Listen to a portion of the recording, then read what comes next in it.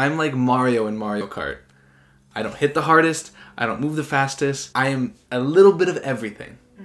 And so I don't get to lean onto something.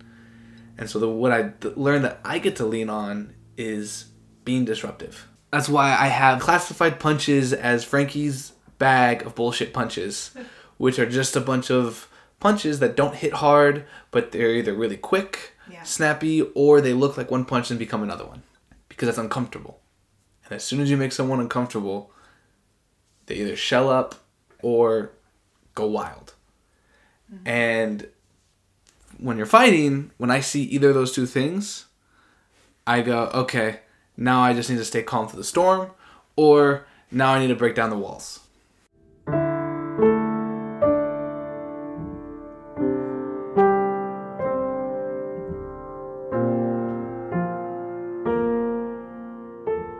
Hello, I'm Eden, and this is Keep the Mess, messy conversations with messy people, where we have conversations about how we relate to our bodies and go down whatever rabbit holes we find. I started this podcast because I'm a bit obsessed with this topic. I struggle with embodiment myself and wanted to learn about how other people live in and out of their bodies. I figured if I'm interested in these things, chances are that others are also interested. So welcome, fellow obsessives. In this episode, I speak with my friend and boxing trainer, Frankie. This was recorded July 14, 2022, and it was the 5th interview I did. I've done 15 of these interviews so far, and this was certainly the one where I felt the most insecure. While we were talking, I said something that bumped into some of Frankie's defenses, and his response bumped up against my defenses. But fortunately, we were both able to roll with it and able to talk about defensiveness. In this episode, Frankie talks about boxing, vulnerability, and learning how to take care of himself. And because it is relevant, I include a section from the audio test, which is when I prep people for the interview. Spoilers for Interstellar and Don't Look Up. And lastly, I want to remind people that just because I have someone on this podcast doesn't mean I agree with them on all matters, or even many. These episodes are not about facts or saying things perfectly, but about people's stories, their experiences, their processing. Connecting and communicating with ourselves and each other is a messy affair, so I ask for a listening ear and some grace. All right, here is my interview with Frankie. I tend to be doing first names of people. I don't do full names. And anonymity is not, entirely, I can't do full anonymity. I grew up in the public. My parents are both newscasters. Oh. Yeah, so I'm very comfortable in front of cameras, microphones. My name and my face is out there pretty publicly. And I'm never afraid to share, and that's actually a blessing I got from my mom. Yeah. My mom went through recovery. She's in recovery right now. She's a recovered alcoholic, and she's something around 20 years sober. And growing up, I remember just being like, I swear to God, my mom would introduce me and be like, "Hi, my name is Roberto Romero, and I'm an alcoholic." Yeah. I think I've told you about this. And that's how she would. I swear to God, that's how she'd introduce herself. She was very open. She was very public about it, and I was very uncomfortable with it as a kid. I was like, because I don't know, I just was. And then I've kind of realized how much of a blessing that was, making me more okay with my demons, if that makes sense, and and everything like that. Because I'm not afraid of any of that stuff. Because it might help people. You might learn something new and all these kind of stuff. So when my bad things come out, I don't even call them bad things. Just I'm very open to talking about my losses as much as my wins, because those losses define those wins. Mm-hmm. Like one that I always lean on to is like my high school experience, my first attempt at college. I failed horribly. I barely graduated high school, and I failed out of like the first quarter of college. Mm-hmm. And now I'm a grad.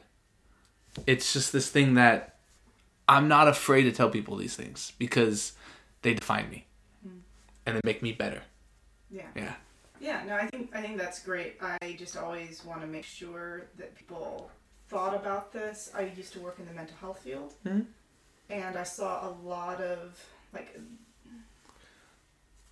a lot of people signing paperwork that they had no idea what it said about sharing information, and that made me uncomfortable. And so as time went on, I actually would explain, okay, this means if you check this box, it means we can tell this person anything. If we do this one, it means we can only talk to them about these few things. Mm-hmm. I don't like tricking people. I think I saw a lot of unintentional trickery. I love tricking people. I call it bamboozling. It's my entire boxing is about misdirection. This makes so much more sense with our lessons. All right, there's that. Okay. Well, this is primarily about you and your experience. It's also a conversation, which means if you want to ask me a question, you can do that, and I will answer or not, depending on if I feel cool with that. And again, if I ask you a question, you're like, I don't want to go there. Yeah. I'm not in that zone today. Say no to drugs. Say no to questions that you really don't want to say, because sometimes people get into this space where they think, oh, I have to be vulnerable now, and I have to talk about these things that actually I'm not ready for, or especially I'm not ready to talk about that with you. Like, I say that because I get into that place. And yeah, I wanted to say there's a lot of things that you and I can talk about today that doesn't get into like deep trauma, right? Mm-hmm. You said you were nervous earlier today, and I know you you exaggerate sometimes, but I want to make sure. I get nervous about a lot of things, but I find comfort in discomfort. I don't find comfort in discomfort. I want to become comfortable with discomfort, because that's the best things in life are after the discomfort. And so I push myself in everything I do to be as uncomfortable as I can. Mm-hmm. I.e., having this interview, stepping in a boxing ring, going to college. These things are incredibly hard for me because of who I am and all these things. And I want to do it because I am uncomfortable, and I learn more about myself, if that makes sense. Yeah. And so it helps me grow. Yeah. And so, yes, I appreciate you being concerned about that, but that's just my philosophy on all this stuff, is that I want to be uncomfortable. That's why I'm here. Yeah. It's interesting. And that's why I talk about it all the time at boxing. Sorry. No. That's fine. I was just thinking, other than physicality, I feel like something's wrong if I'm not uncomfortable. With physicality, that with boxing or doing things that I think look embarrassing, I have a very low tolerance for that.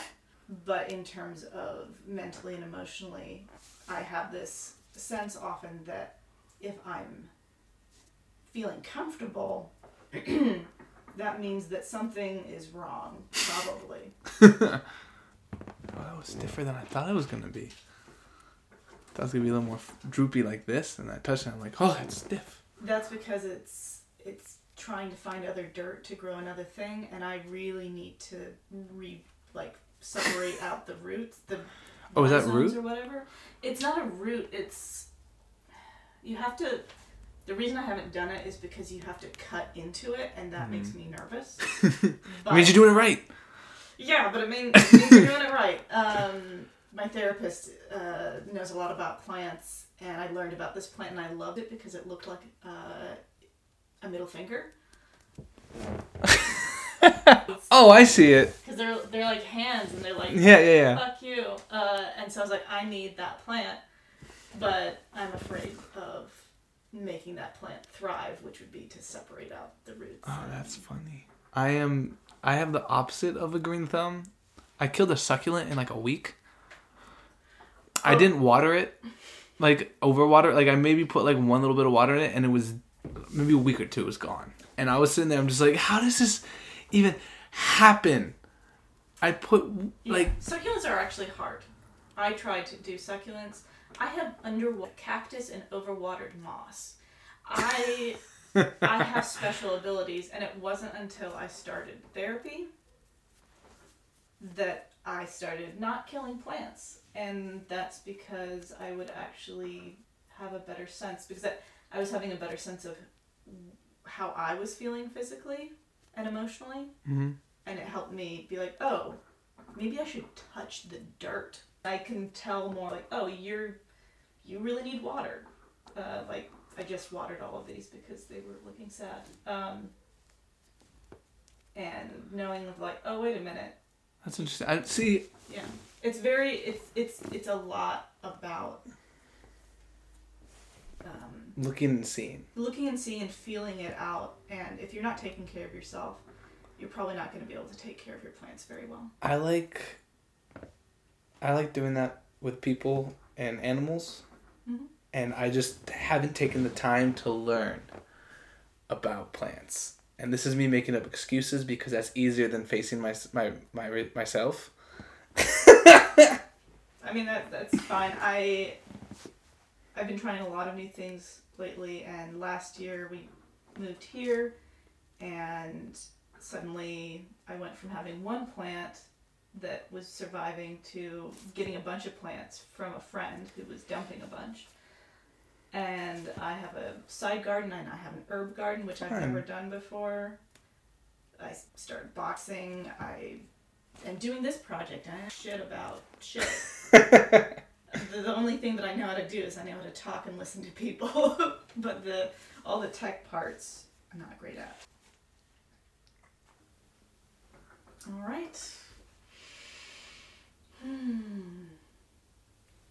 So, the first question, how do you and I know each other? You came walking into my work and punched me in the face. I coach you at a boxing gym. Yeah, I think we started, how many months ago? Oh, I'm not the person. Time doesn't exist for me anymore. Probably... I'm also not really great with time, but 6 months ago?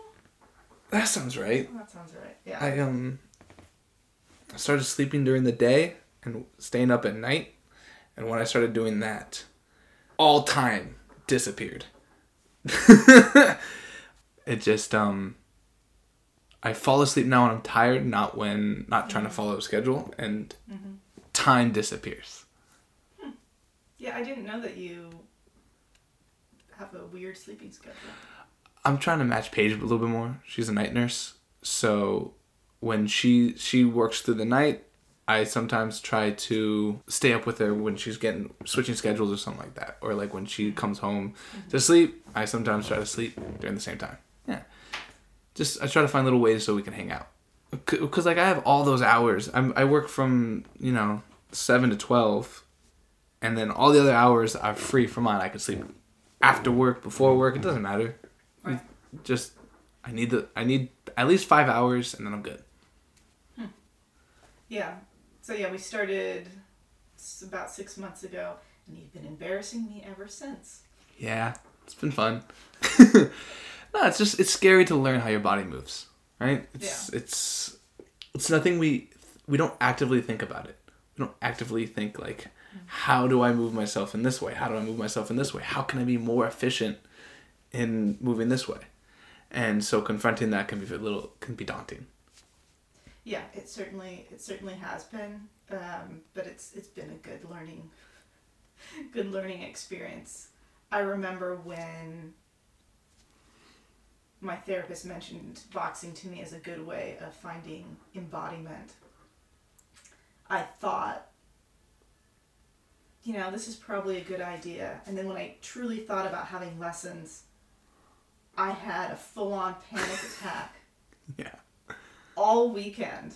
It was probably the longest panic attack I had. I remember the worst of it was the next day I was in church, and like all throughout the service, I had this one sort of,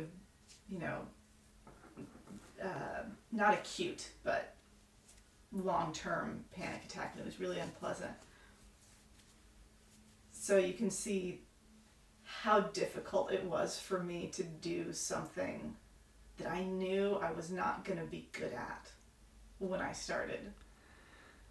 I don't think it's just about whether being good or bad. I used to have panic attacks at the worst possible time.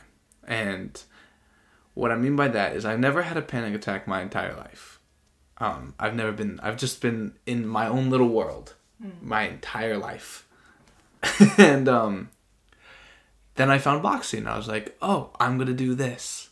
And I fell in love with the sport immediately. I went to my coach at the time. I said, hey, I want to do this. How do I get here? They laid out the path. I did the path. And then the fight. The big fight. And then I remember walking up to the ring, putting my feet through the ropes, and then immediately getting hit with that panic attack.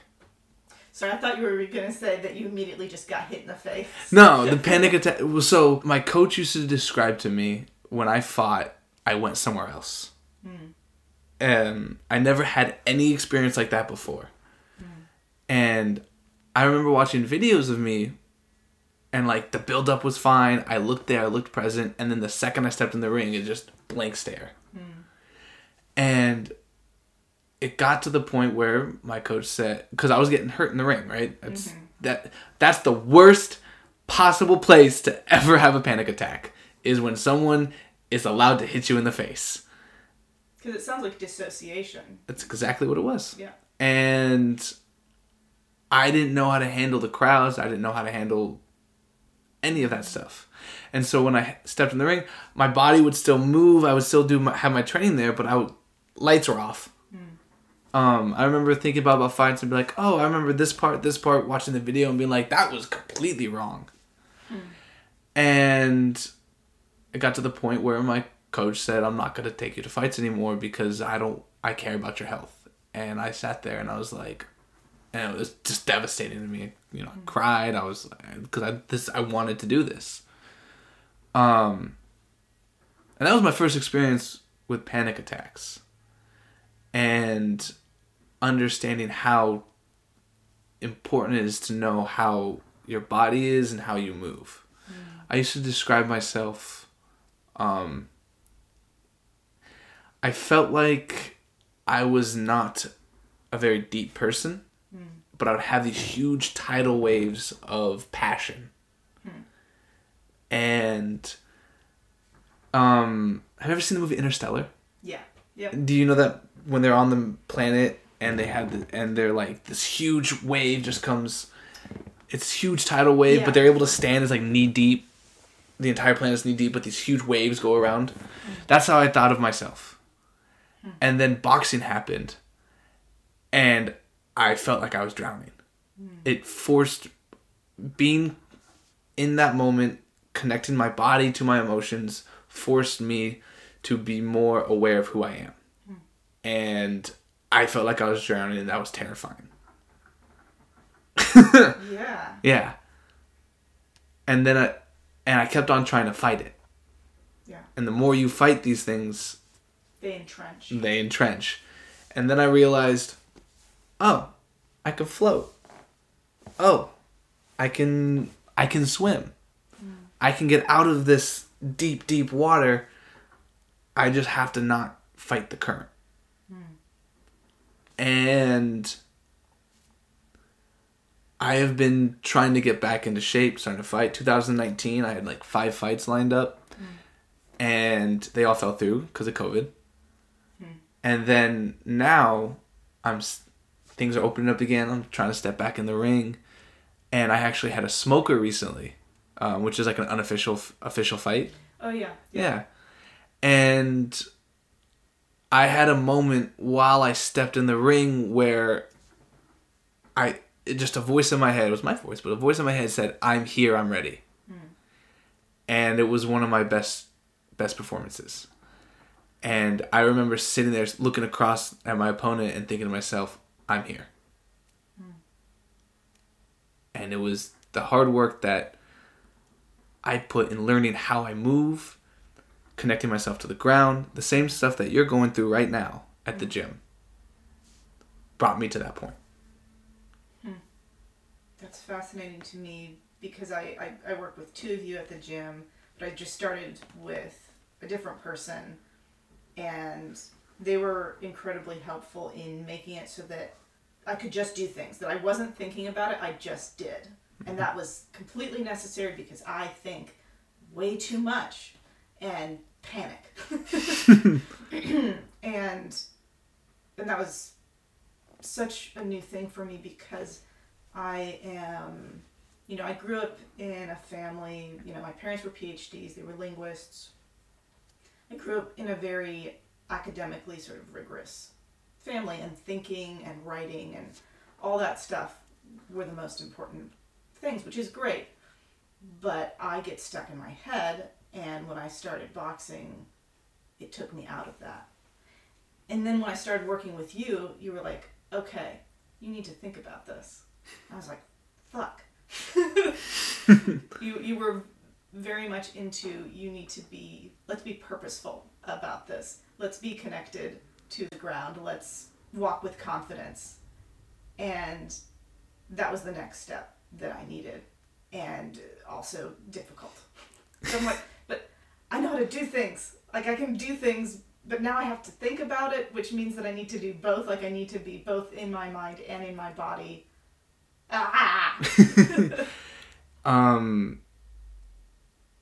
Yeah. It's overwhelming, but there's something that I learned is through that experience that I just kind of talked about. And the big thing is that there's no such thing as overthinking. I can't but you can think about the wrong things. And when you're thinking about the wrong, because there's no way I can overthink about like a math problem. But I can definitely overthink about a text message I sent to my boss, right? And that's just wasting my time, right? And so the way I connected that is through movement. I can't overthink my movement. If it feels silly, it looks silly, it probably is silly. How can I think about trying? How can I move my hips? How can I move my calves? How can I move my feet? How can I connect myself to the ground to make myself feel more connected, get more leverage, get more comfortable with myself? That makes sense? Mm-hmm. Yeah. Yeah, it's a very grounding sport. Yeah. And a very connected sport. Because I remember I kept realizing, oh, that's right. My shoulders are connected to each other. My shoulders and my hips are connected to each other. And that sounds basic, but I really did not realize that was true physically, because I actually had separated them out. Yeah. And it's very easy I call it falling through life. Where you just each step is just you catching yourself, and you're not really moving with that purpose. I think we're going to probably talk more about that, but I'll get to the second question, which is, how would you introduce yourself? And another way of saying that is, what is it that you would like other people to know about you? That's a good question. I have never... That's a hard question for me, because I have never...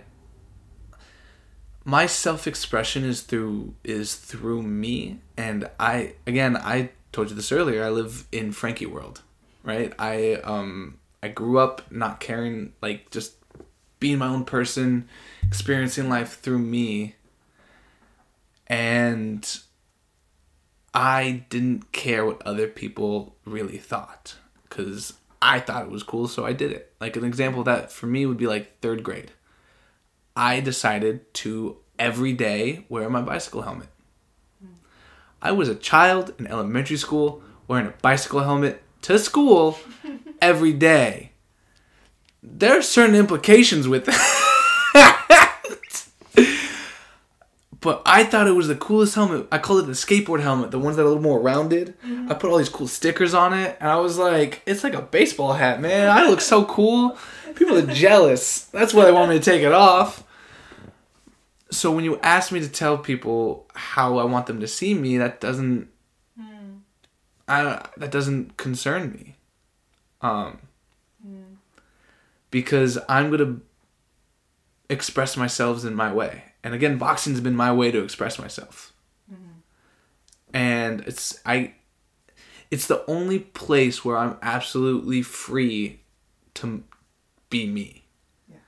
When you think about life and everything in it, there's all these social constructs that we have to follow. We have to follow all these rules. We have to follow. There's no such thing as freedom. Because even when we think we're free, we still have to follow those social constructs. We have to follow all these rules. And yes, it's free, but it's not really free. When I'm in the ring, all of that stuff melts away. I'm allowed to move. I'm allowed to say. I'm allowed to do anything I want. And nobody can bat an eye because I'm the one getting hit. Right? Like, and that to me is that's why I love the sport, is because I'm truly able to express myself. It's artists have their canvas, I have mine, right? So again, when it comes to my identity, it's ever changing, it's ever flowing. I don't think it's fair to myself to say this is me, because I don't wear a helmet anymore. Don't tell my dad that. No, I think that sums up pretty much everything, though, is that, like, that's why I love the sports, what keeps me coming back. Yeah, I liked what you were saying about being ever-flowing, and who you were is not what you are now, and what you are now is not what you will be. And so when you ask me, what do people want to know about you? I can't really answer that. That's why I said it's a little complicated, because I don't have, like, oh, this is me. I'm Frankie the boxer. No, that's not who I am. I'm Frankie the Frankie. I think one of the reasons that I asked that question is because a lot of the time people don't get to introduce themselves the way that they would like to. People tend to say, oh, I'm Eden and I'm a mental health professional. They usually say their jobs. And as someone who isn't currently working, it's difficult to introduce myself to people. And so I like to give an opportunity for someone to be able to just say who you are. And you have said who you are. You are someone who is not necessarily definable, and who isn't really interested in what other people are thinking of you. I do, but I don't. It's interesting. Because I like to be cool. Like, in my head. Again, that's one of the reasons I love boxing, is because it makes me feel cool. Yeah. I'm still a human. I still care what other people think. I still have that. But at the same time, if there's something that I'm like, oh, that looks fun, I'm going to go do it. For example, I put a cone on my head while we were training because my thought process was, that looks fun. I immediately regretted it. But if I see something, I'm going to go, it's like, oh, this is something I want to go try. Because kind of when I talked to you about my panic attacks, the crowd brought that on, seeing how all these people look at me. And that was hard, right? That's me caring about what other people think. So it's not fair to say that I don't care what other people think. Because I do. It's more about me trying to continue to pursue the things that I want to pursue. Yeah, I hear you already talking about embodiment and your connection to your body, and losing that connection in your panic attacks and then gaining it back. Have there been other experiences in your life where you felt like you've lost that connection?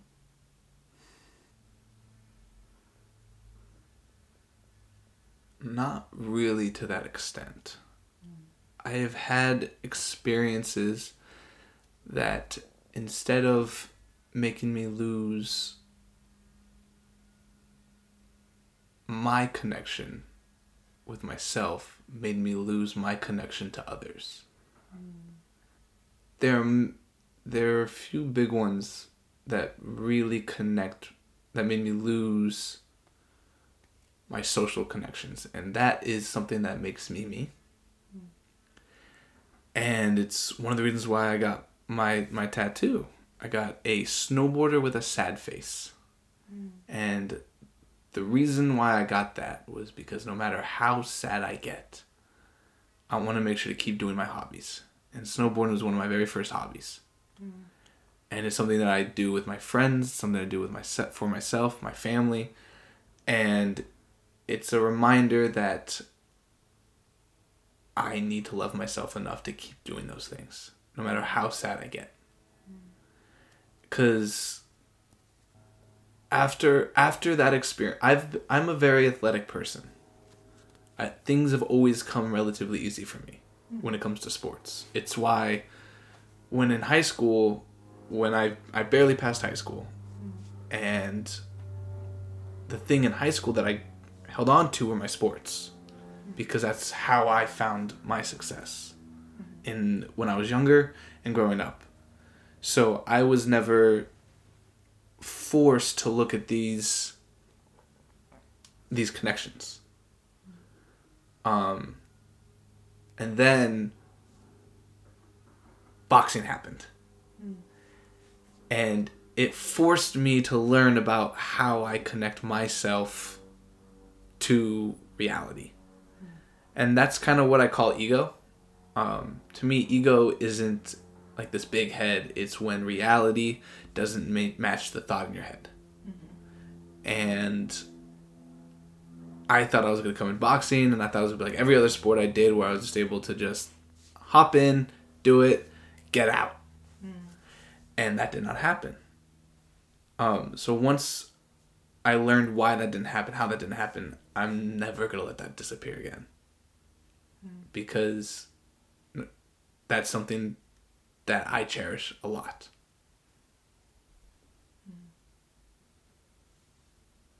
I think I got a little lost there.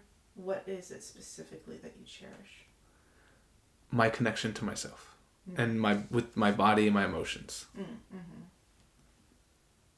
I got lost too. I just kind of talk and hope I can find my way. Yeah, I think what I love about talking and having conversations and processing is that sometimes you realize something as you're saying it, or you get lost, and that's okay too. Yeah, connecting myself. After I lost that connection with myself and my body and my movement through the panic attacks, I wanted to make sure that never happened again. And that's why I make sure to not let that happen. Yeah. And yeah. Yeah, you were saying that other experiences in your life have caused you to lose connection with others. Yes. And so I didn't lose the connection with myself. I lost the connection with others. And I'm a very social person. I love going out. I love talking to people. I love spending time with people. It's why my definition of success when it comes to like my career isn't based on money. It's not based on things. It's not based on any of that. I find success, or one particular job, I base it on whether or not I'm able to create and maintain communities. Because that's what I value. Do you mind talking about what it is that made you lose connection with your community? I don't really want to talk about that. That is okay. Yeah.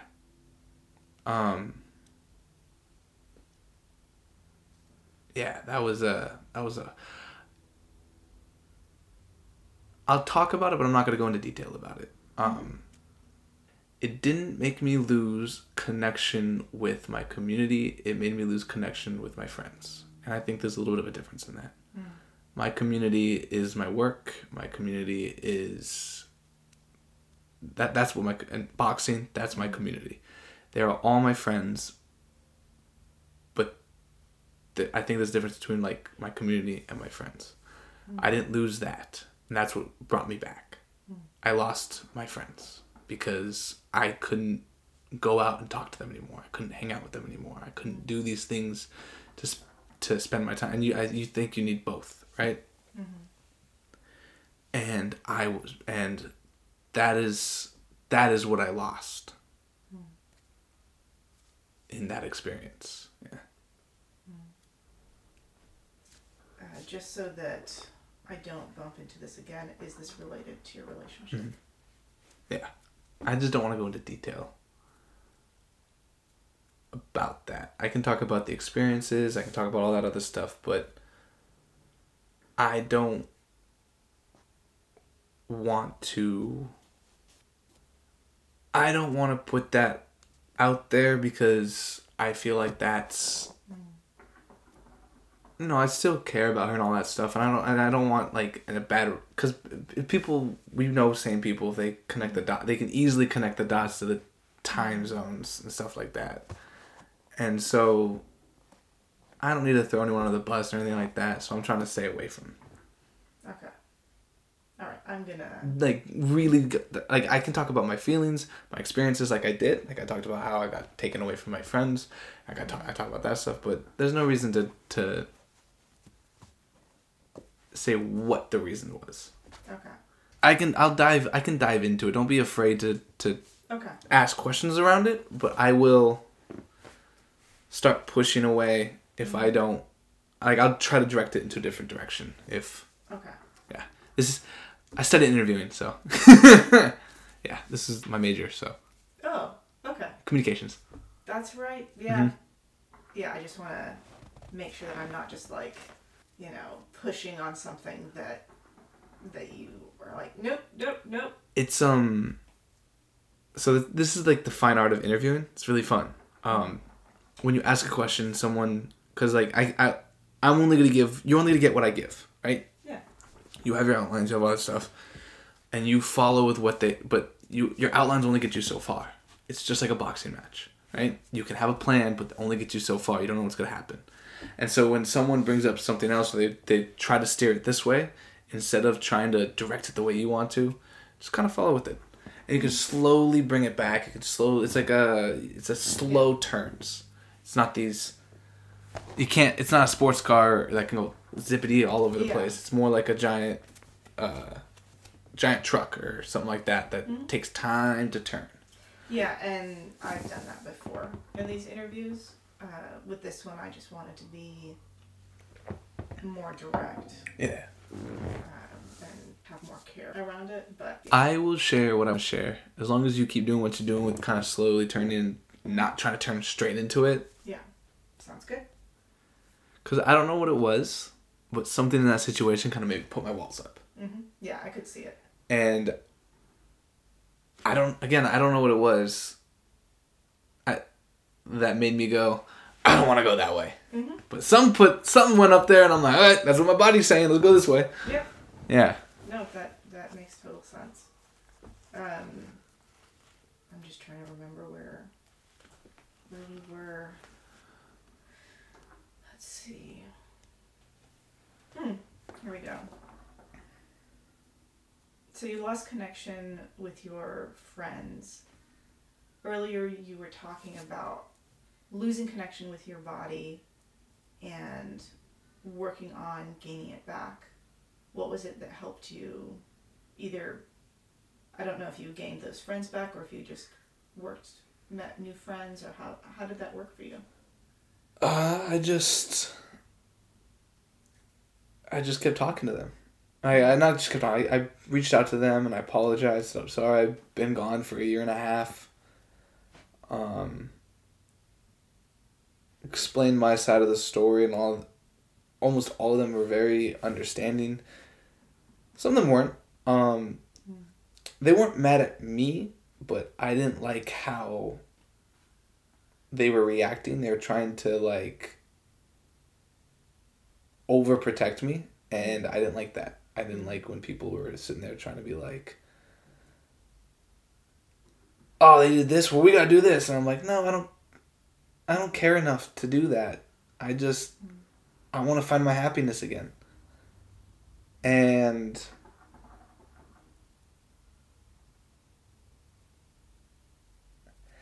that's, yeah. Because, I don't know, I don't like hurting people. Which is a very weird profession to be in as a boxer. But, like,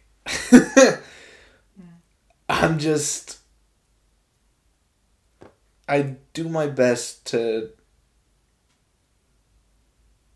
let people live their lives. One of the new things that I've been working on a lot lately, and I mean for the last 6 months, I forgot about it for a while, and I felt myself getting a lot angry with myself, was the idea that I want to give my energy out without possession. And so what I mean by that is, or expectation, without expectation. And what I mean by that is I just want to be able to go out, spend time with people, and don't expect anything in return. One of my favorite, a lot of people who are just trying to start a new relationship get really angry. And I just see this all over TikTok, all over Instagram, all this stuff, about ghosting. And reasonably so. It's a very frustrating thing. But once I realized that I am putting my expectations on myself, on that other person, I didn't think that was fair. I don't want to ghost people. I don't want to stop talking. I want to say, hey, I don't think it's working out. It's not going to work out. I'm not perfect at that. Yeah. I've stopped talking to people before. But I realized that when people stop talking to me, it's because I'm like, and they just ghost to me, they just stop talking to me. I'm just like, well, why would you do that? It's because I'm putting my expectations on them. And that's not fair to them. Right? I don't know what they're going through. I don't know what their life is. I don't need to have that. It's me. It felt like I was trying to take control of a very uncontrollable situation. Because, and that's, again, that's not fair. And so that's something that I've been trying to really work on, is give my energy, give myself without expectations from the other person. Yeah. Yeah, I find it speaks to me when you talk about that sort of pulling away, pushing away that's happening in that relationship being caused by expectation and control. I don't think I've ever thought about it that way. And as someone who really hates it when people ghost me, and that confusion, I know that I definitely I have difficulty with expectations and with control. And so that is really helpful to hear. Yeah. And yeah, and so it's like one of those things where I'm just sitting there and I'm like, I have more fun when I just go out and give my energy, give myself, because I have unlimited energy. Everybody has unlimited energy. And I don't mean like, let's go run a 5K. No, I mean like, we can always give ourselves out to the world. The reason we don't is because sometimes we can get hurt. I have gotten up every time I've gotten hurt. And I don't want my walls to stop me from living my life. When I was told that I shouldn't box anymore, when I failed college my first time, every time I've lost, and I'm just using lost, win and lose, because those are the terms that I grew up with. They were lessons. And when I say lose, I don't mean like lose, I mean it's a lesson. It's just, those two words are interchangeable to me. And every time I've gotten hurt, every time I let my walls down and I got hurt, I came back. Better, stronger, faster, taller. No, that wasn't true. But every time I've let my walls down and someone ends up hurting me, I've never been kept down for long.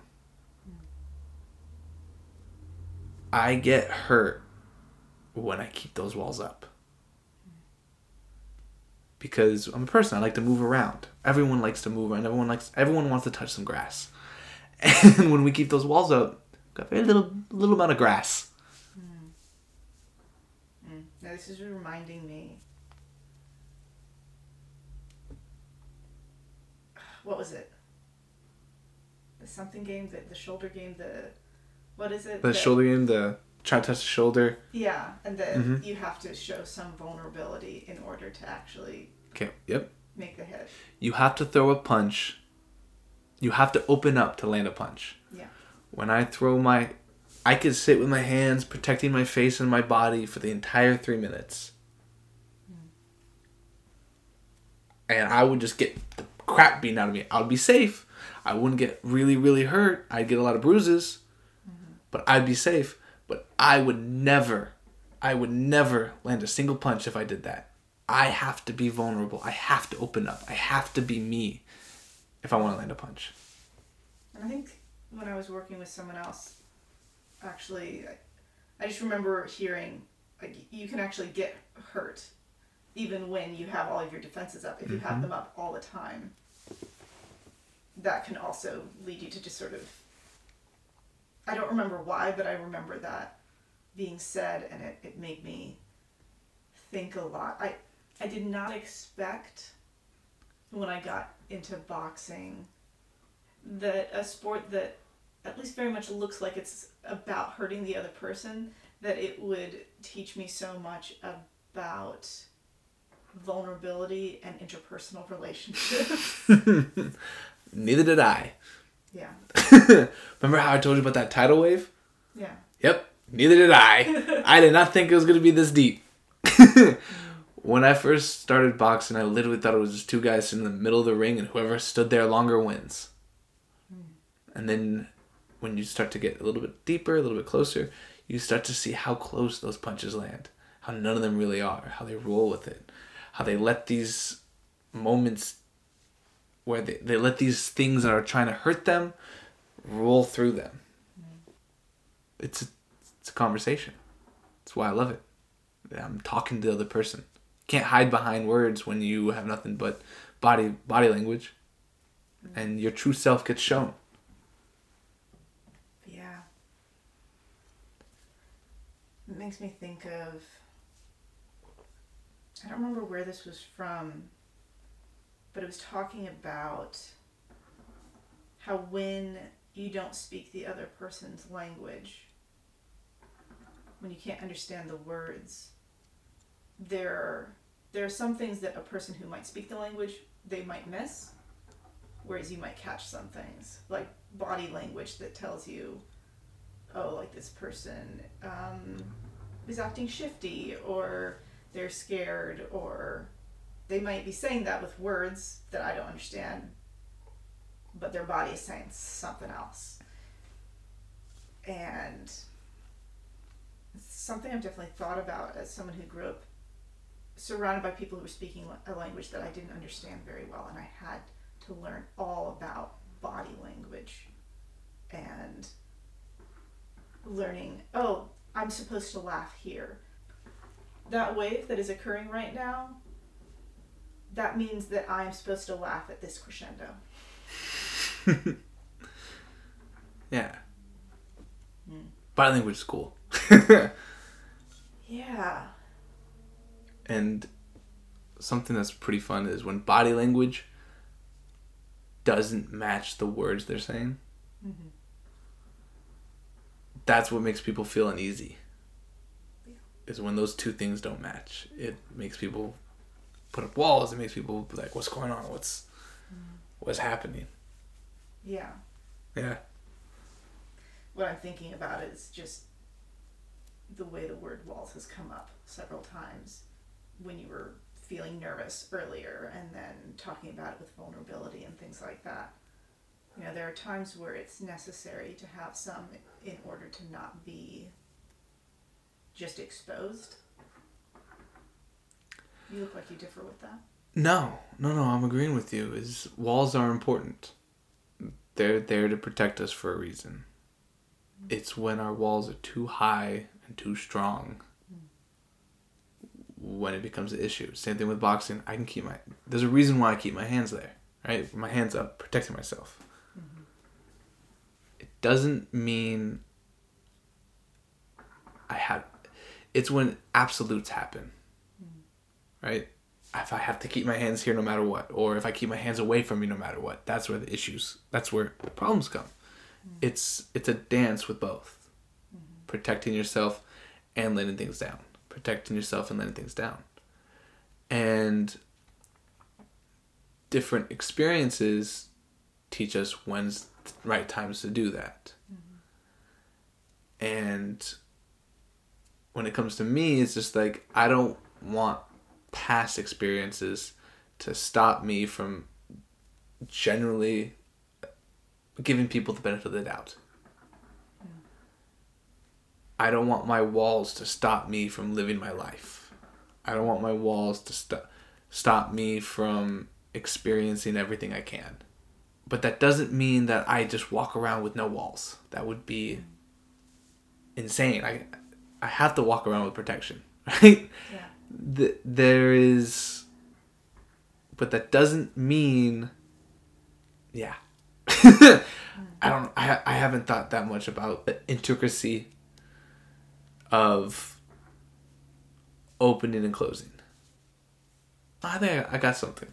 When I fight with my hands down a lot. Because my walls are down.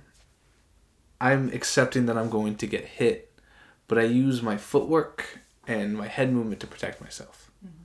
So just like how we have our walls for stopping people, we have ways to mitigate that pain, that trauma, right? In boxing, I call it the 3 pillars of defense: blocking, head movement, footwork. The walls are you blocking. You can just hold your hands close and not get hit, and protect yourself that way as the barrage of life hits you. But then there's ways that we can mitigate that as well.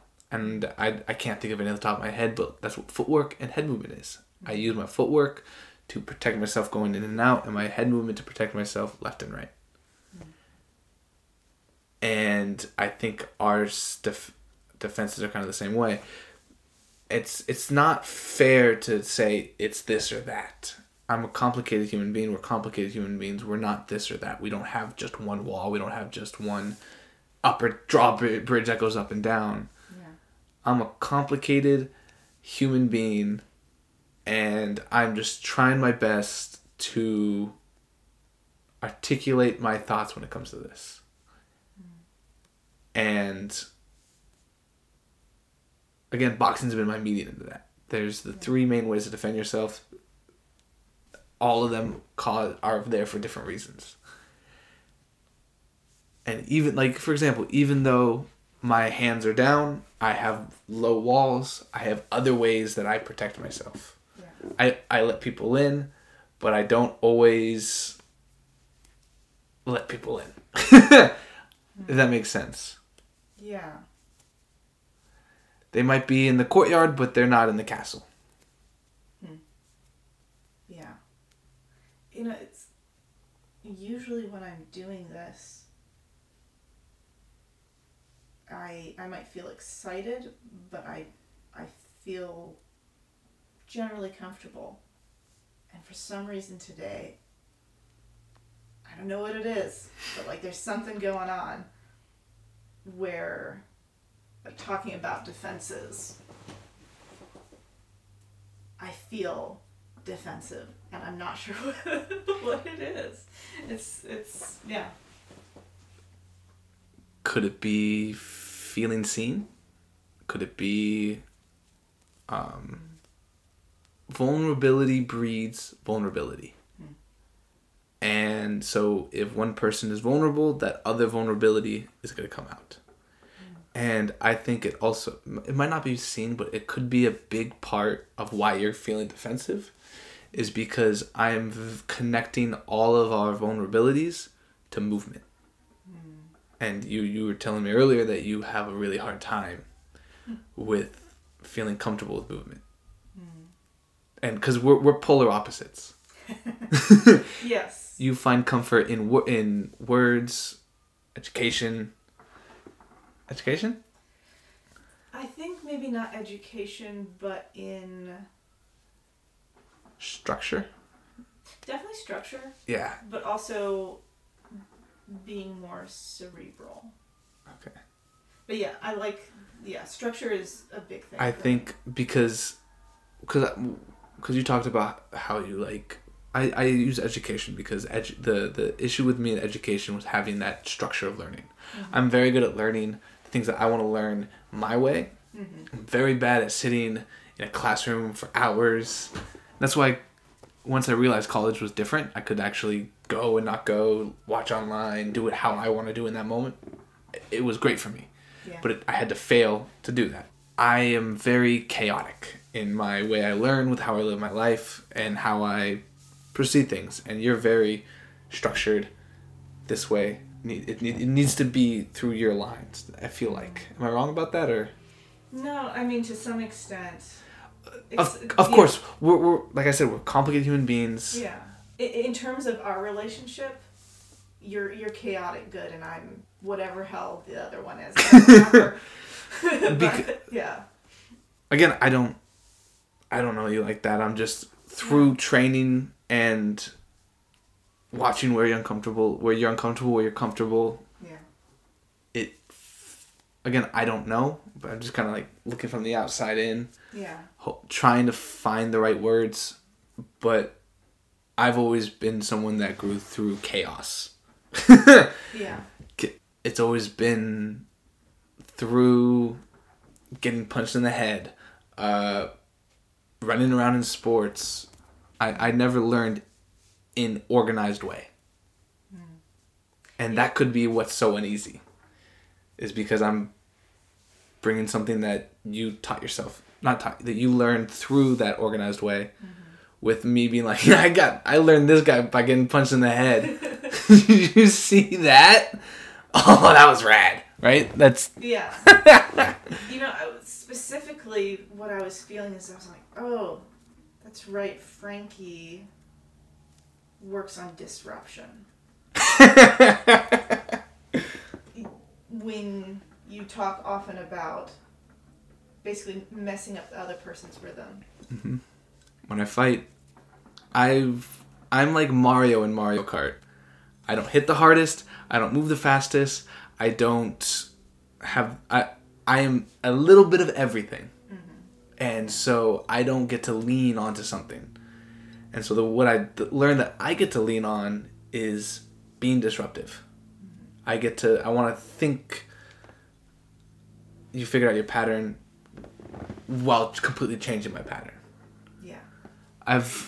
And that's why I have a classified punches as Frankie's bag of bullshit punches, which are just a bunch of punches that don't hit hard, but they're either really quick, snappy, or they look like one punch and become another one. Yeah. Because that's uncomfortable. And as soon as you make someone uncomfortable, they either shell up or go wild. Mm-hmm. And when you're fighting, when I see either of those two things, I go, okay, now I just need to stay calm through the storm, or now I need to break down the walls. Yeah. And it's just a chess match. And I love that. I love thinking about these things because it's fun. Yeah. Hmm. And when we get comfortable, we don't grow. That's where that disruptiveness comes from. I'm constantly disrupting myself.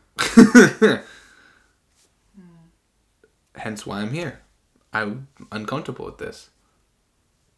I put myself here because it's uncomfortable and I want to grow. I want to get more comfortable talking to a microphone, talking to a person, being in front of camera. All these different things. Yeah. Yeah, I think part of it is that I feel your discomfort. I think that's definitely a part of it.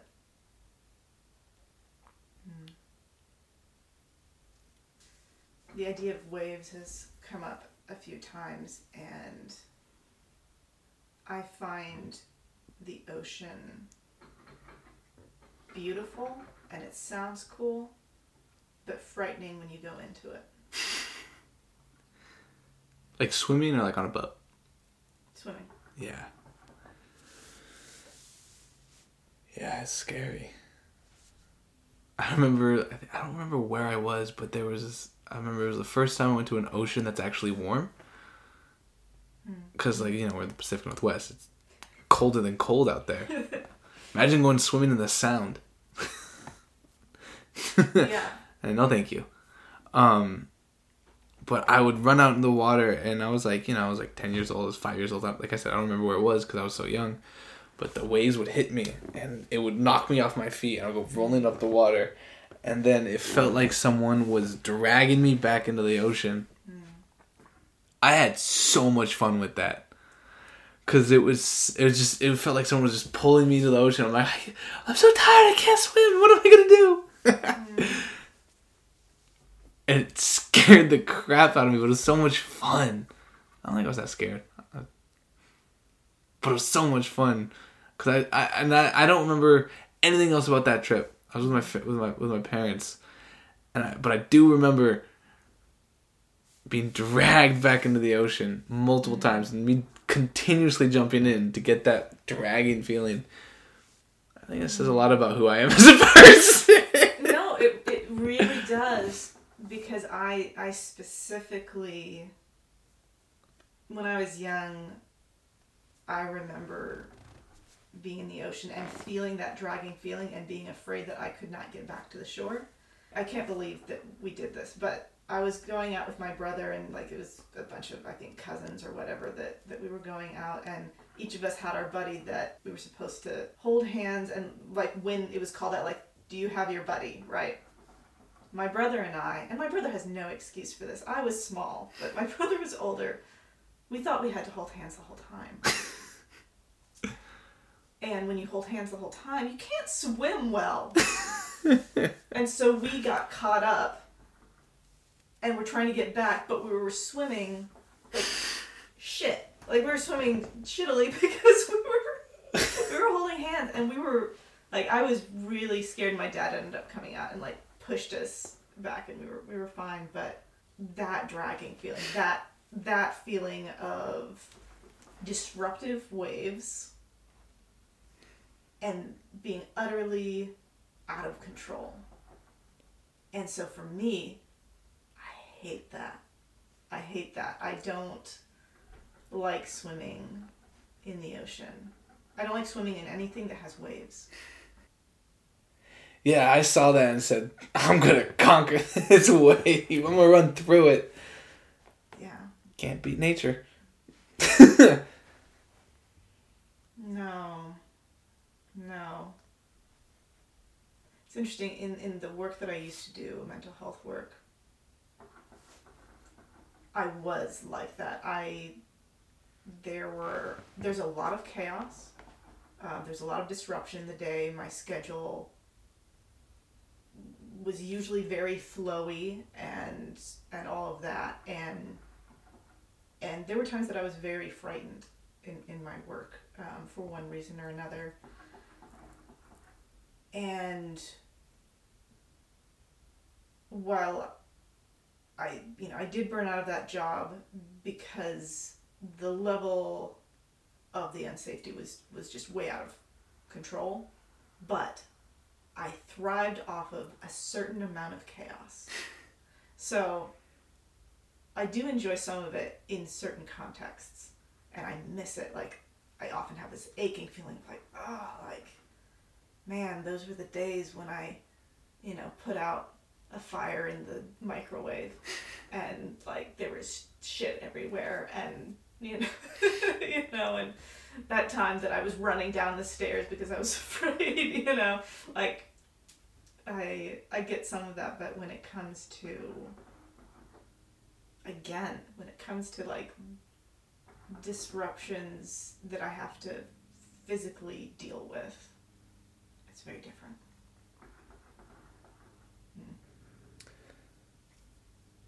Yeah.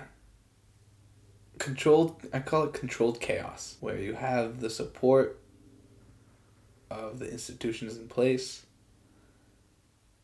but there's no control inside of those institutions. Not inside of this, but inside of that area. Mm-hmm. Again, I think of my median to everything is boxing. You have the coach, the ref, there's rules, but there's absolute chaos when you're inside the ring. And you have to, and everyone's goal is to bring order to that chaos. That's why we have our stances. That's why we have to hold our hands up. That's why we do these things, because we want to bring control. And that's why some of the best boxers out there are ones that completely disrupt that. Like Sweet Pea Williker. No, I think that's his name. It's one of the best boxers out there. Unbelievably skilled in how he moves his body. Cannot touch him because he takes those rules and he bends them as far as they can go. And I know his fight name is Sweet Pea, but I don't remember his. I think I got his name right, but he was just able to. He took those rules that everyone tries to create order through the chaos and changed it. And it's something that I do when I'm fighting.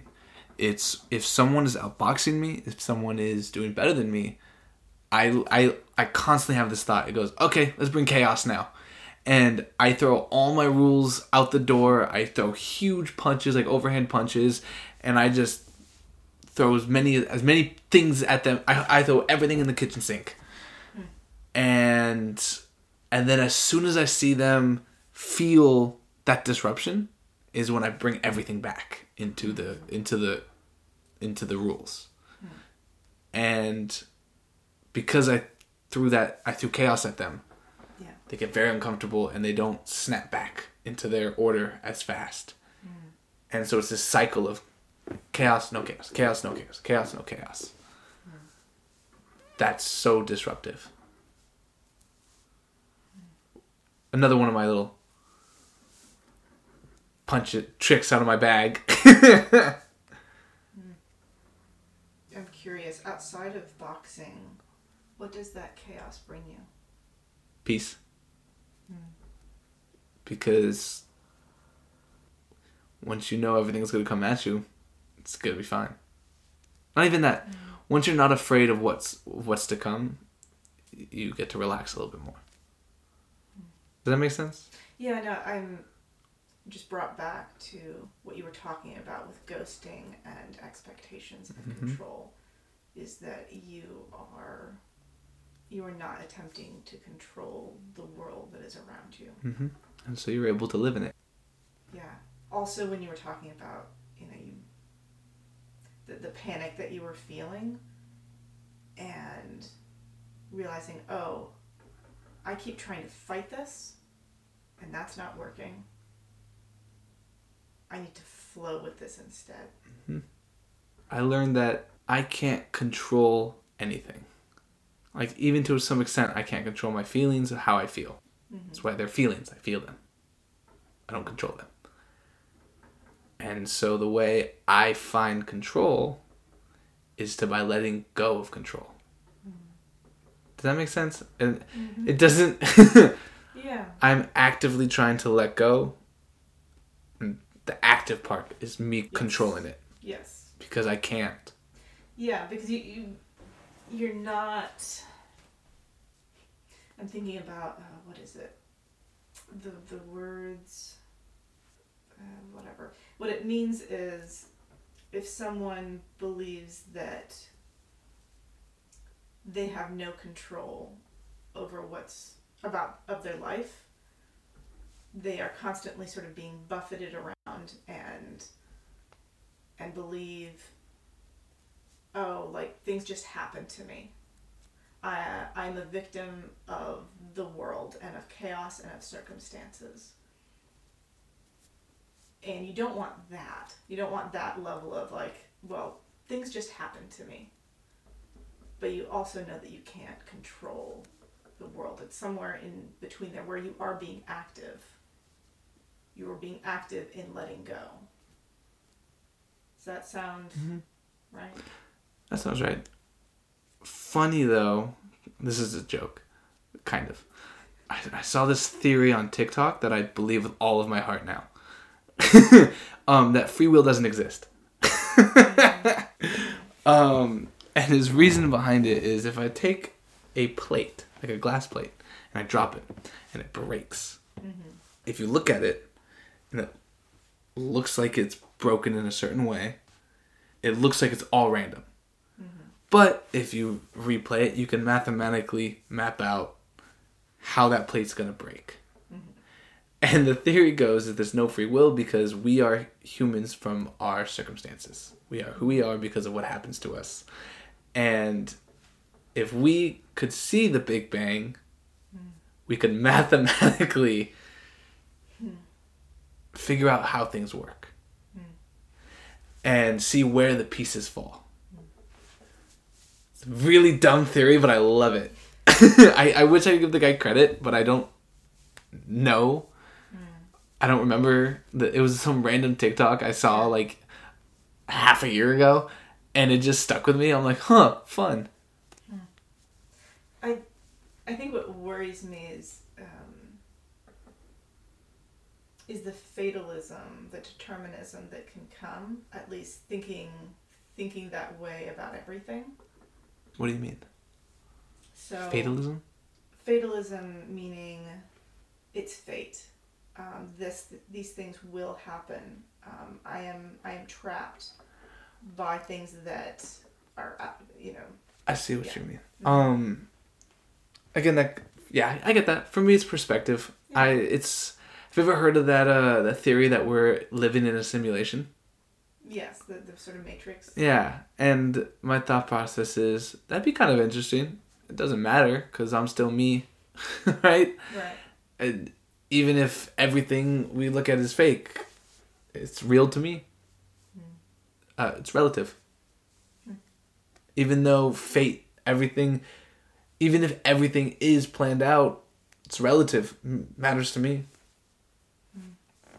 And so that stuff doesn't really, like, I understand like that, like, you can get really trapped in that ideology, but like, to me, I think that's what's so beautiful about this world is that the purpose of life, the purpose of everything is that there is no purpose. And that's what's so beautiful about it, is that I get to decide what the purpose is. I get to go, the purpose, and sometimes, and it doesn't mean this is every day. Yeah. Some days the purpose is just go home and give my cat a kiss on the head. Sometimes my purpose is to do other grand things, but there is no purpose, and that's what gives it purpose. Yeah, I realized that earlier I just sort of went after that thought instead of sort of exploring it more with you. Like, what is it about that theory that makes you smile, that makes you laugh, that brings you that joy? It's just relative to me. I have as much. I get to decide what I want to do, and to think that that's already predetermined is just kind of fun to me, and it puts it in a concept that makes sense in my head.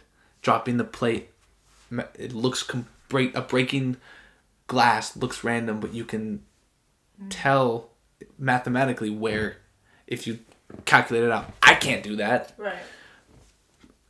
Computers can, and a lot of people can too. Can tell you how the possibilities of each break, each direction, and where it's gonna go. And I'm not very good at probability, but that's basically what that is, and you can tie that if you find the break of the Big Bang. Right.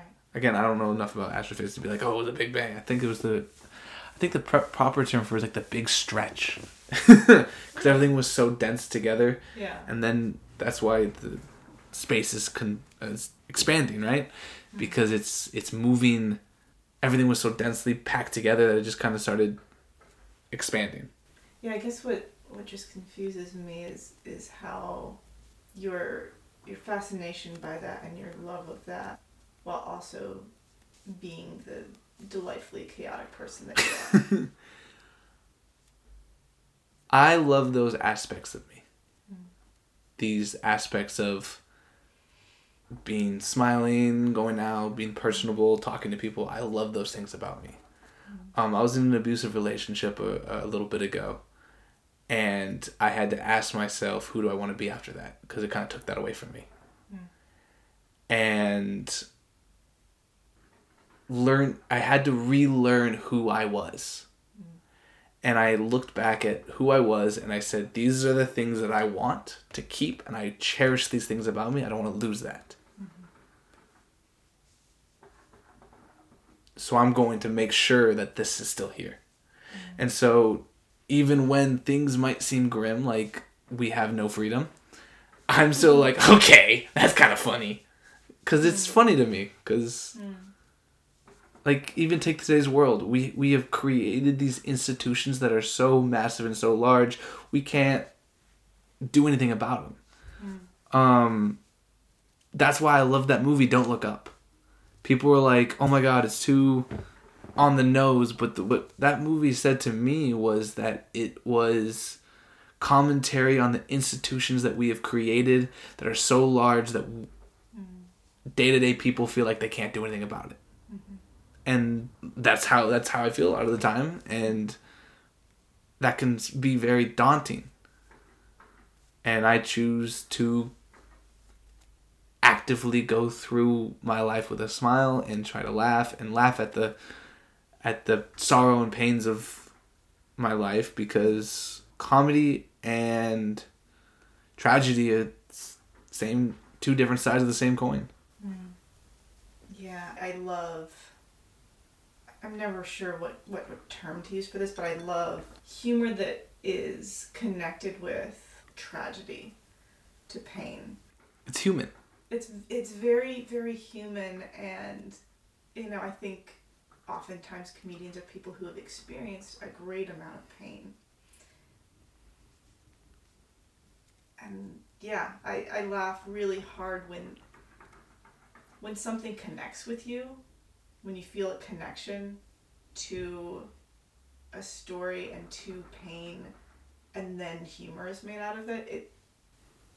It's magic. Yeah. I love that.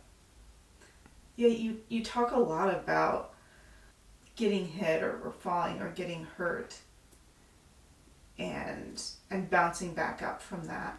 And you mentioned this relationship that you were in, this abusive relationship, and now you're here and you are in a positive relationship. How does that work for you? That going from being hit, being hurt in some way, Paige is just amazing. She kind of watched the whole thing unfold from the sidelines. And I've known her for a very long time. And she didn't... She let me grow the way I needed. She just kind of sat there and said, "That sucks. Want some soup?" And she didn't just... She is the reason why I'm trying to give my energy without expectation. Because she just came in and said, "Let's hang out. I just want to spend time." And she did not expect anything from me. And she still doesn't. She just wants to spend time with me. And I'm doing my very best to do that same thing for her. And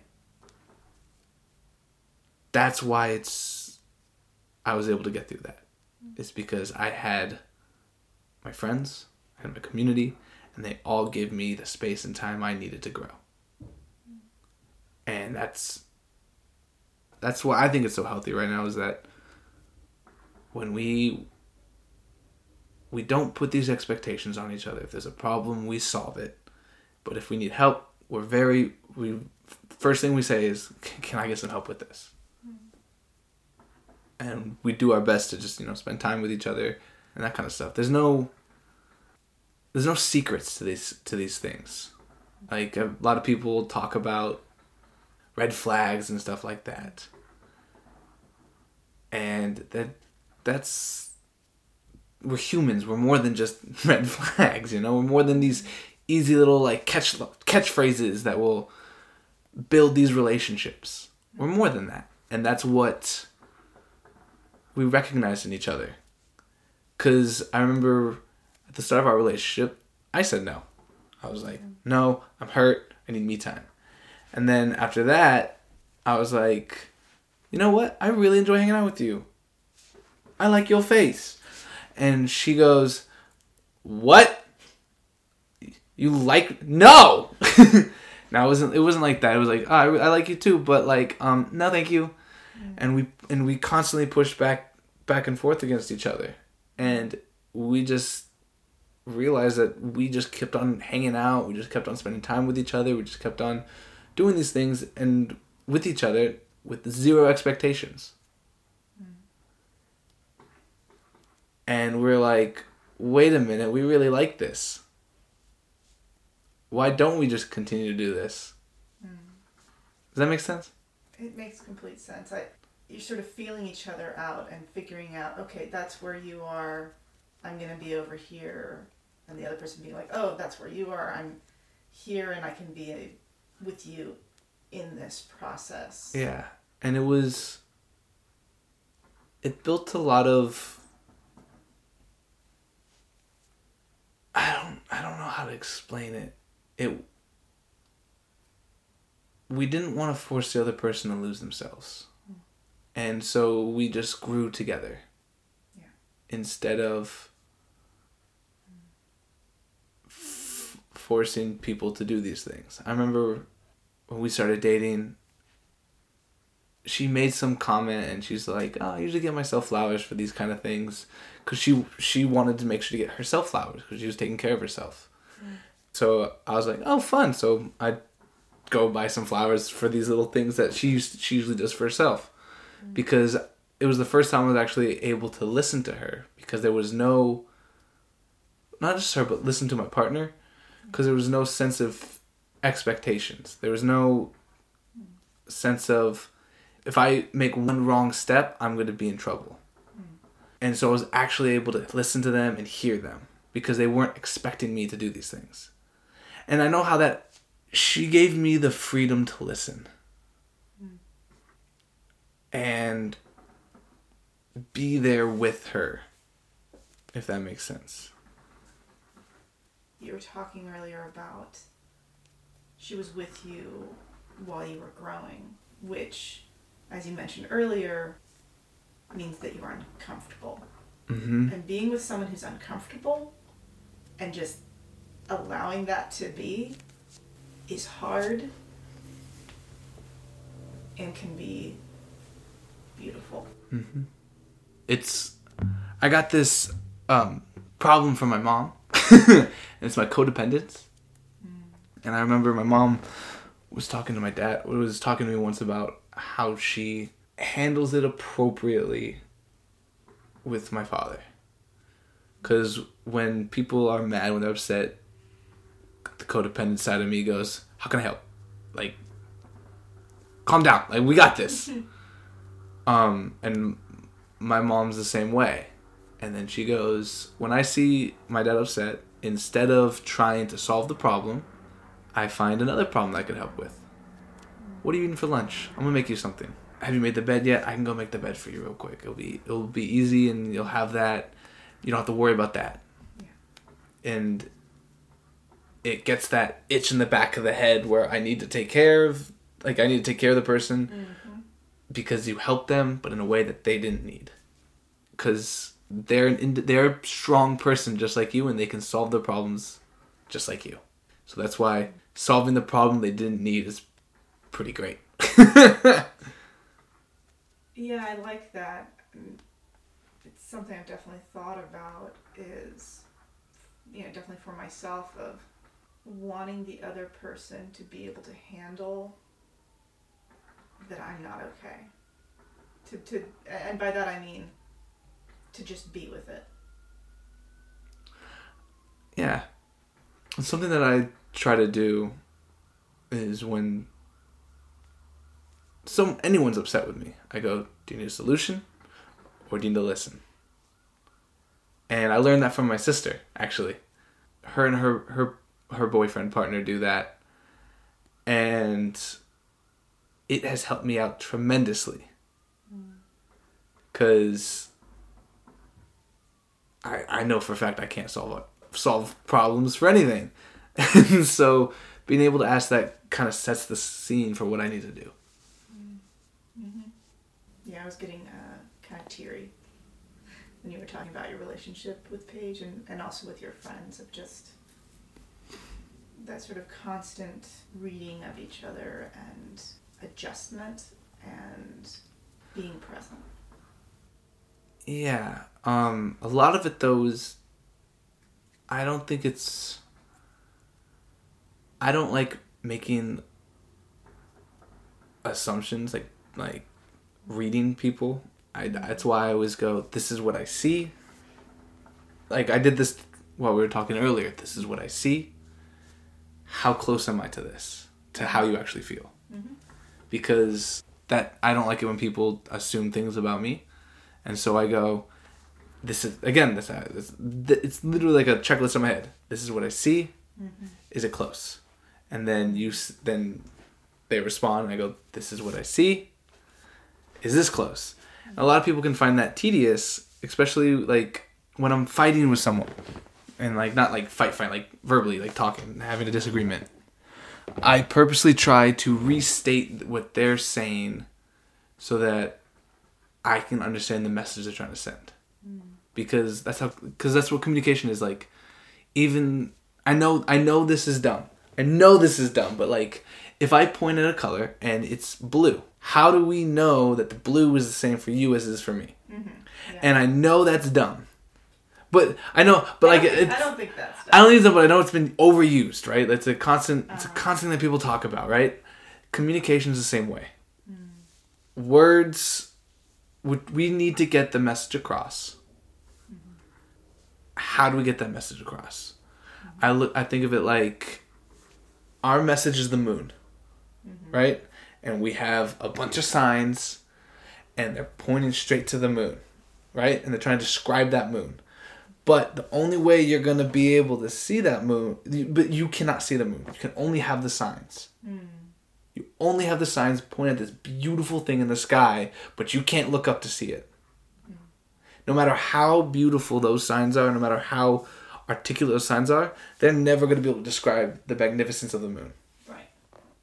And that's what communication is. The moon is the message. What we feel. Mm. And those signs no matter how pretty they are never going to describe that moon. And so I try to paint the picture of their moon with my words, and they try to paint the picture of their moon with their words, and I try to match it the best I can.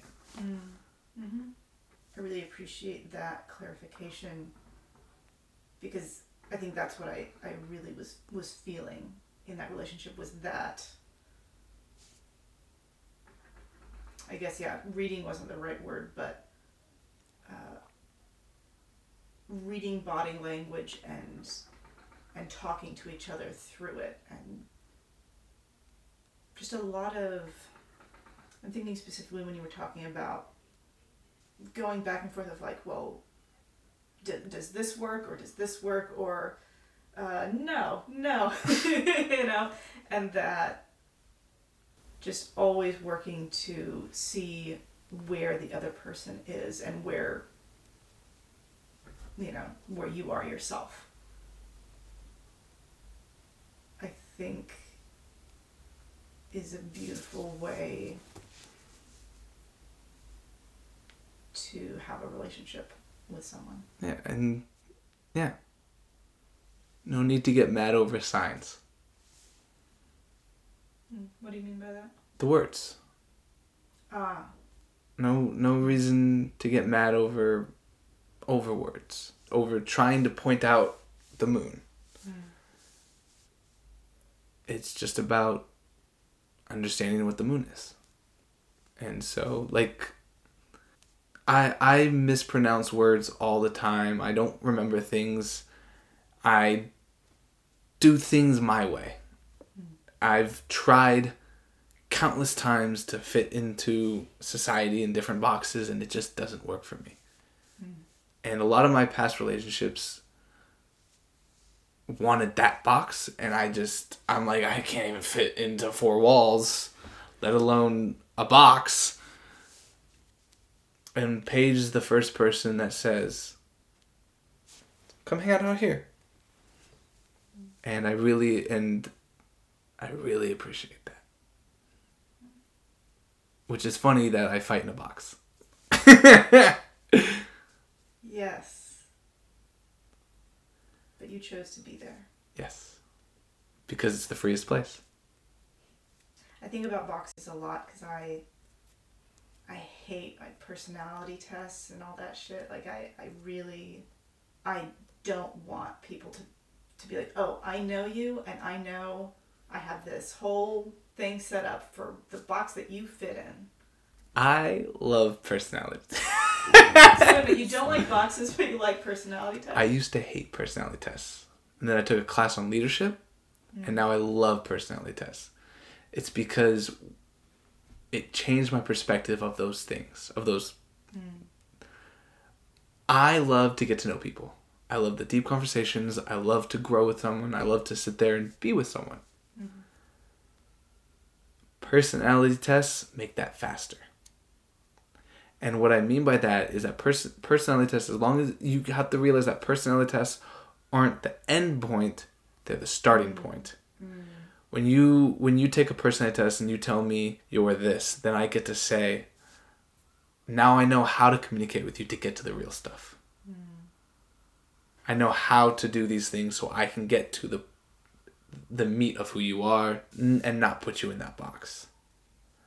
And I hated personality tests. I've done them all, and I did not understand it. And then I took this one leadership class, and I was like, that's where you start? Because I always treated it as the finish line, not the starting point. And it helps you get to the important stuff faster. Yeah, that I like the sound of that. I should say I hate the way a lot of people use personality tests. Not the tests themselves, because when I actually think about it, you can learn a lot about yourself and you can learn a lot about another person. But yeah, it's the beginning, and you also need to remember that people are complicated and they're not just one thing. Well, I'm an Aries, so like that's important to know.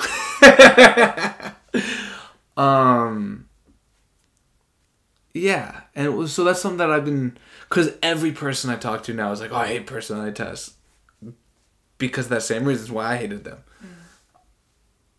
And that's a lack. I feel like a lack of leadership, because people aren't utilizing those tools the way they're supposed to. It's like trying to hammer a staple. Eventually it's going to get in, but it's not. It's going to get bent. It's going to be bad. It's not going to be. It's not. Tools aren't made to work together. What I'm thinking about in terms of not wanting to be trapped in a box is being allowed to be who you are and not have assumptions being made about you. With the way that you sound like the proper way of using these is, oh, I think I understand some, and I want to use that to learn more, instead of, I definitely know who you are and I have a definition, and if you fall outside of that, then you're doing it wrong. You're wrong, not the personality test. Yeah, and it sounds like, Paige, a lot of what I'm hearing about your relationship is the space. Being given the space to grow, being given the space to have the feelings that you have, and not being fixed. Mm-hmm. Yeah. And we give that to each other. And it's interesting. We have opposite schedules. She works nights, I work days.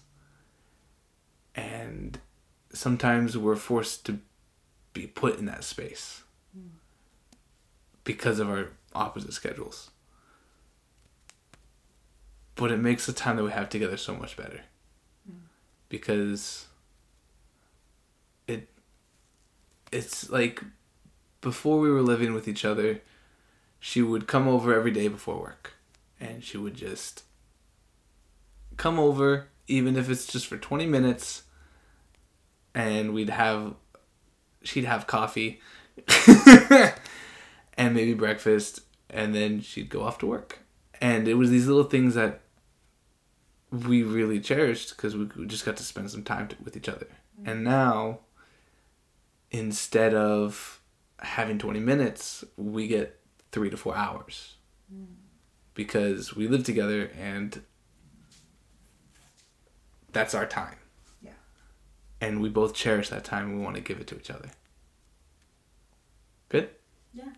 Thank you. Yeah.